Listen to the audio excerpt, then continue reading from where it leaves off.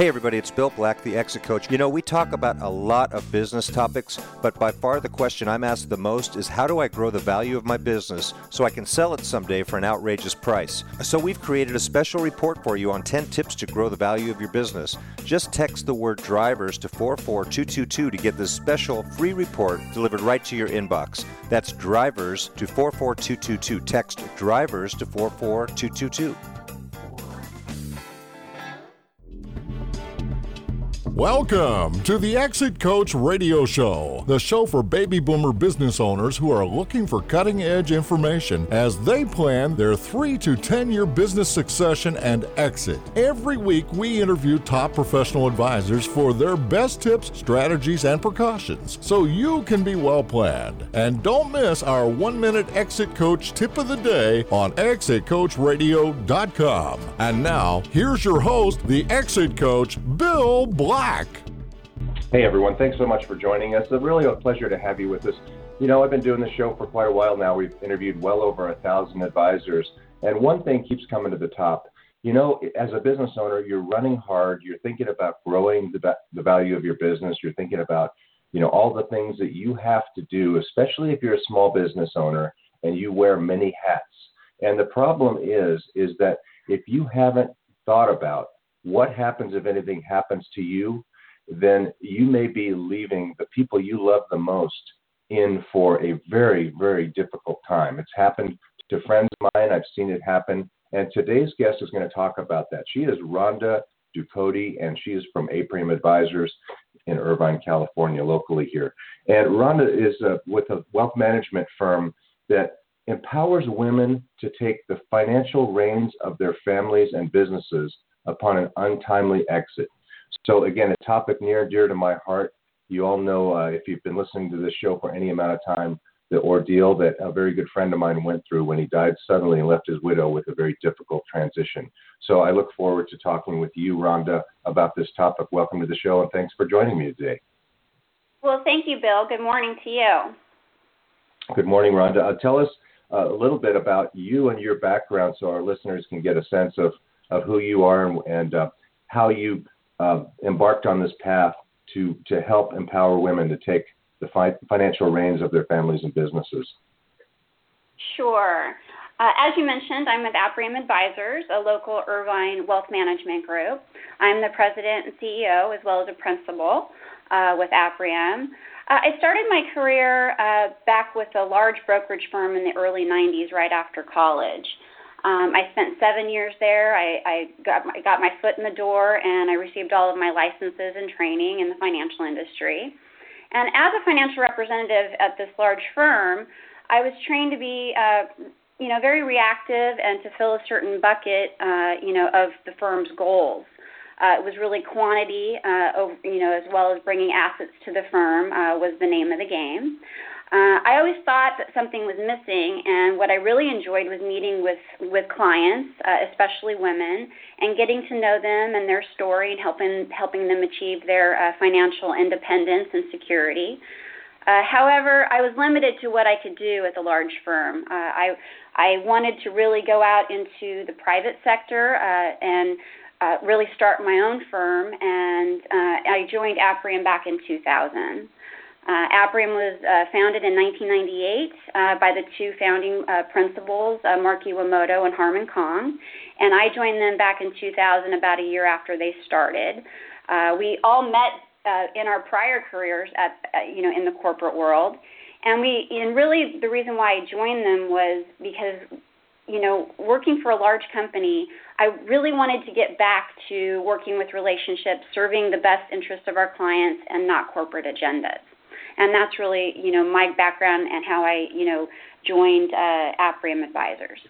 That's terrific. And, I think a lot of professionals in a lot of different occupations, CPAs, attorneys, other advisors, start their career at a large firm and then realize that,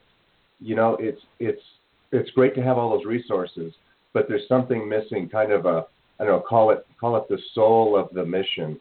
And so it sounds like you found that, and then you further narrowed your niche to helping people that are going through difficult situations. And unfortunately, that happens all too often, doesn't it?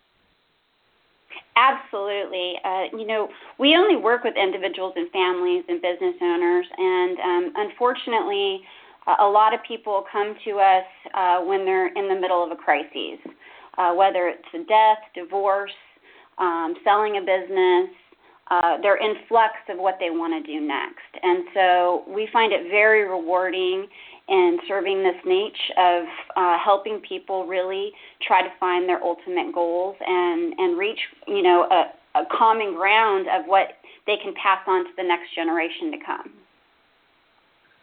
Tell us like a typical, I know there's nothing exactly, this is not like a same store kind of a scenario here, but tell us like a typical scenario or situation where somebody might come to you. I'm envisioning that something as terrible has happened and they're just beside themselves and don't know what to do, and you're there to help, to be the beacon to help them get all the resources they need to move forward. Or tell us a little bit about it. Absolutely. One example comes to mind where we had a nice lady come to us about a month after her husband passed away. She was really had no idea what to do with her finances. She had never paid a bill.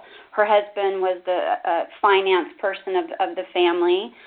She had a few children, 2 children to be exact, and they weren't really involved in the finances of the family. But it was a large estate, and she just didn't know what to do. She was referred by a friend who used us, and I remember sitting down with her and saying, what is it that you want to achieve? And she said, well, I just want to make sure I don't run out of money. What do I do? Do I stop using my credit cards? Do I, how do I close up the business? What do I do? I have nothing to do with anything of that. So it was really about sitting down and asking the first question of, what is your vision? First, let's tie up all the loose ends and, who's your CPA? Who's your estate attorney? Let's get all the partners together and see, write down and really put the vision down first of what what you want to achieve.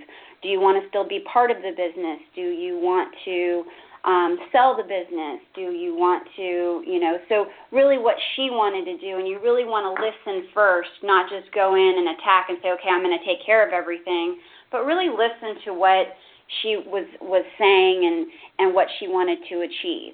And that was like the first part of it. But I walked her through different scenarios, obviously, just writing things down as she was talking.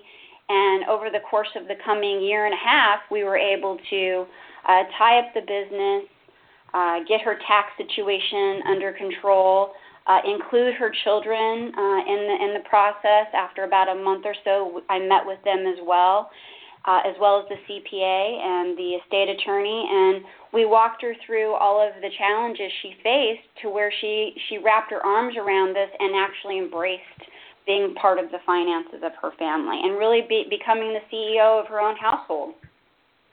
That's terrific, and thank God you were there. And one thing that you said that I took note of, you said about a year and a half later. Now, isn't it true, isn't it a shame that people that are grieving have to spend a year and a half of their life getting the ship righted and working with so many people when all they want to do is grieve the loss or mourn the loss of their life partner? And so let's talk about what are some of the key financial planning steps business owners should take in advance when planning their exit. In other words, Rhonda, what could have prevented all of this? What could have been done in probably a matter of a couple of weeks or months that would have prevented her from living for a year and a half in fear and distress? I think that is the best question that anyone could ask is, what can we do to prevent, things from happening? Because I think what you said the most, which I think really resonates with me, is, when we lose a loved one, and it could be a death or a divorce, right? I mean, it is still a loss. And so I think the biggest key element of this is really understanding and communicating prior to this loss with one another. If you're married or have a partner, discuss prior to what you want to have happen. I think that there's a couple of key facts that you can do, and we attack it every time we meet a potential client, is we say, okay, do you have an estate plan? Do you own a business? What business entities do you own? Do you have a will and healthcare directives? Do you have powers of attorney? So we ask all of those questions up front and see where they're at in their life. And then we ask them, again, as I mentioned before, what do you want to have happen? Knowing that your thoughts and things can change, but what do you want to have happen? And then we really sit down and go through all of their assets, their expenses, their income, and we put together a plan. And the problem with financial plans that I've seen over the last 2 decades of my career is that when people get plans, financial plans done for the business or their personal assets, is that it's a one-time thing and they never implement it or change it over time. And so what we try to do is design and create the plan first, a comprehensive financial plan, where we go over all of their assets and, again, review what their estate looks like. Do they have the correct documents in place to eliminate probate? Do they have the insurance policies, if they even need insurance policies, in place to avoid, expenses down the road and to be there for you in case you need, quick funds? But once we have all of these things in place, with the tax efficiencies, meaning talking to the CPA, talking to their estate attorney, getting their comprehensive financial plan, getting their business valuated and seeing what type of what exposure they have there. Do they have partners? Is it a solely owned business?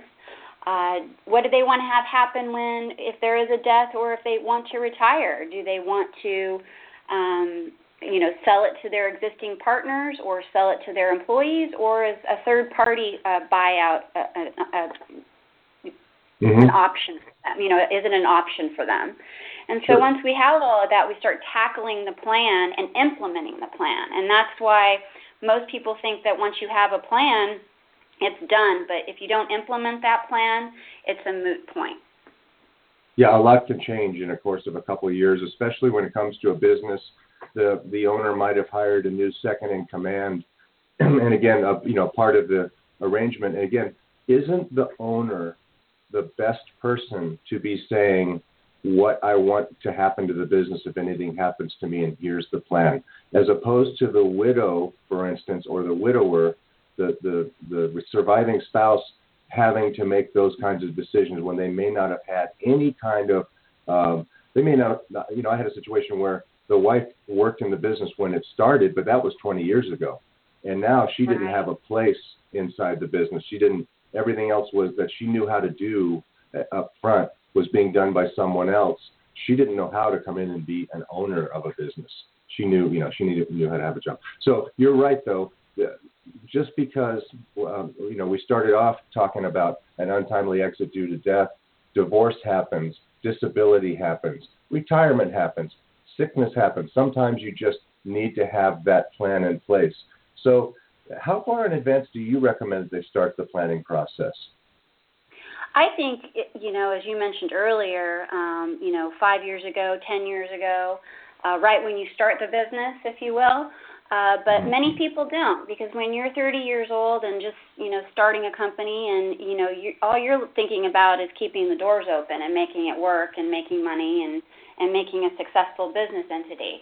But that being the case, sooner than later, I will say, if we meet with business owners and they don't have a plan, like a buy-sell arrangement or agreement with other partners, because that does help put a plan together for widows and widowers, and if there is a divorce and you do have partners. But really having a plan, if you're a sole business owner, having a plan in place, yes, that you have a contingency and succession plan in place, which is just a document saying this is what will happen if something were to happen to me, the business owner. Right. So I would say, sooner the better, but and we always address that right out of the gate. Well, and you're absolutely right. There is absolutely no reason why every business owner shouldn't have a living trust, some kind of a business sale agreement with a key employee or maybe even a friendly competitor maybe some funding through insurance through that, some kind of a way to keep their key employees around, motivate them to stay with the business so they don't go flying, go leave the business at the worst time. There's no reason why people can't do that kind of thing and put it in place right now and get it done. When they're thinking about their future exit, now I got that done. And you know what? That's peace of mind. That is peace of mind for everybody in the family, that there's a plan and it's been taken care of. It's also peace of mind for all of the employees, that that they're not going to lose their jobs. Then you move towards the more difficult planning, which is now, how do I get out of this thing? How do I exit in style from my business? And that's a more long-term type of planning. It takes a little longer, doesn't it? Absolutely. It's probably the most difficult question, because when you're faced with a tragedy like we've been talking about, you're kind of forced into making decisions, if you will. But when you're looking at retirement, it's a little bit more complicated, I think, or it can be more complicated, because it's really about lifestyle. It's really about, people always ask me, how much do I need to retire? It's kind of a subjective question, right? I mean, it's not an easily answered, and it's different for everyone, because it just depends on your lifestyle. The number one question I ask, which surprises a lot of people, is, okay, you want to plan to exit and to sell a business or to retire. My first question to them is, what are you going to do with your time when you retire? That is one of the things, and they're always going, well, I don't know, Rhonda. Golf, maybe travel. And, that's different levels for different people. Are you going to, golf in different countries, or are you going to golf here in Southern California? So it's really about lifestyle. So we ask those questions knowing that their minds can change. Typically, after someone retires 2 years down the road, they want to go back to work, It happens quite a bit. But, to have a team in place, to have an advisor, a financial advisor, a tax advisor, meaning your CPA, having your estate attorney, having your business accountant and that plan in place throughout your life, I think avoids a lot of this. And so to have a plan that's ever-changing and moving, and you're talking about it on a regular basis, we can make plans for that.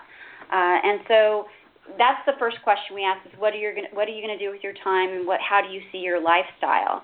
And so once we have that, we can see, based on their assets and their expenses and their net worth, if it's plausible. Can they retire in 2 years? Is their business worth enough if we've gotten it evaluated by a business CPA that is in that industry and can give us a valid exit strategy for that business? Is it plausible to retire and do the things they want to do? Sometimes, obviously, as the ebbs and flows of the market, and we've had recessions over, the course of the last 50, 60 years, things change, and sometimes time gets added to retirement plans, meaning people have to work a little bit longer to achieve the goals that they're looking for. And so, but sometimes if planned correctly and you've made solid and sound decisions over the course of your, wealth accumulation phase, people have been able to retire whenever they want. It's all about options, right? I mean, when I look at retirement, wouldn't it be great if I could say to you, Bill, you know what, you can continue to work, but you really don't have to if you don't want to. You have options. And so when you're not forced into a situation because you planned appropriately and properly, anyone with a good retirement plan has options of working or not working, of selling a business, of not selling a business, traveling or not traveling. And I think that's what we're trying to achieve for all of our clients, is to give them peace of mind and that financial security of having options in retirement and having a good team in place. It's very, very good information.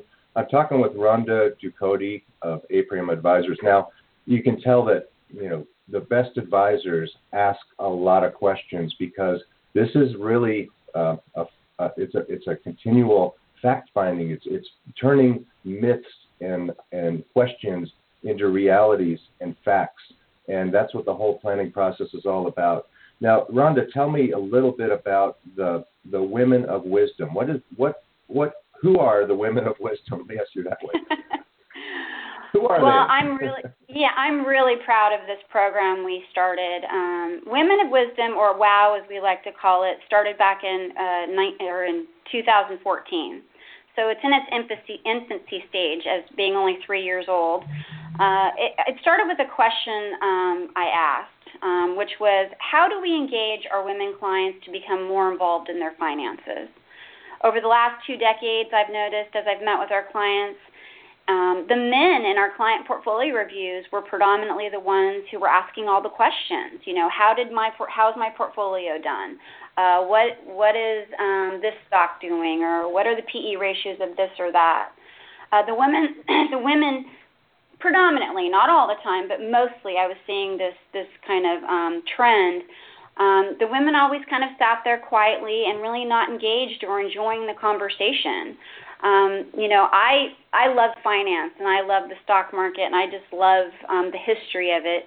And so I wanted to, you know, involve women in this finance conversation and get them as excited about it as I was. So after years of failing at the task in these portfolio reviews, I was collaborating with my staff, and I said, why don't we start like a women's group here at the office with our existing women clients? They can, you know, we'll do a luncheon and just bring women together and find out really what excites them or what kind of conversations they like to have about their portfolios or the stock market. I had no idea what it would turn into. I had no idea who would come. So I just basically sent out an invitation to all of our clients, our women clients, saying, you know, can you please join us for a luncheon as a client appreciation? Thank you for being our client day. Sure. And sure. so, and I really wanted to create an environment where they could feel comfortable. So what ended up happening was these women got together, and you get a group of women together in a room with some lunch, and the conversations just started flowing, and it was kind of a think tank for me because I was asking all these women, you know, why aren't you engaged, or why are you not involved in the conversation at home with your husband about your finances? And the common answer was they felt stupid or silly asking, you know, dumb questions about, you know, well, what is the Dow Jones, or what is the NASDAQ, or what does the S&P 500 mean? And they never wanted to ask those questions. So I decided to, you know, take a leap of faith and start this monthly event at our office or sometimes other venues at restaurants on various topics of just encouraging, empowering, and educating women on various topics, but keeping it fun and lighthearted where they wanted to keep coming back. And so we've done it now for 3 years. We've had probably 35 events. Sometimes I do repeat events, but the various topics can be on estate planning. But how can I make estate planning interesting to people? So I would bring in another speaker or a yoga fitness instructor and kind of do it with, you have to be healthy in your finance, and you also have to be healthy with your heart, and you have to be healthy with your, taking care of yourself. So I kind of join it up with other instructors and topics to keep it fun and lighthearted, but it also is an educational piece and getting them involved.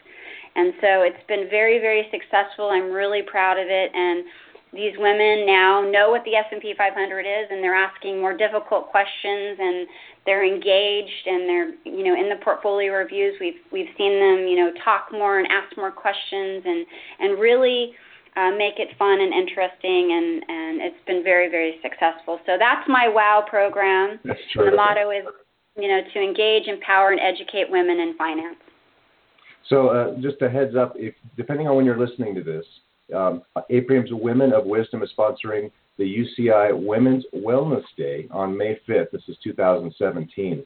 And if you're attending, come by the WOW booth and say hi, or visit Aprium online at Aprium, that's APRIEM.com, APRIEM.com, and learn how you can become a woman of wisdom. Hey, I've been talking with Rhonda Ducote. It's been a tremendous time with you. You've given us a lot of great ideas. Thank you so much for joining us today. And for those of you who are listening, stay tuned for Dr. Jerry Ask Dr. Jerry in my next interview coming right up. Rhonda, thank you again so much for joining us today, and I look forward to the next time we speak.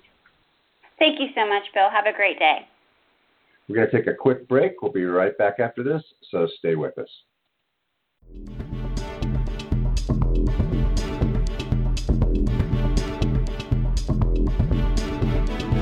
Thank you for listening to Exit Coach Radio.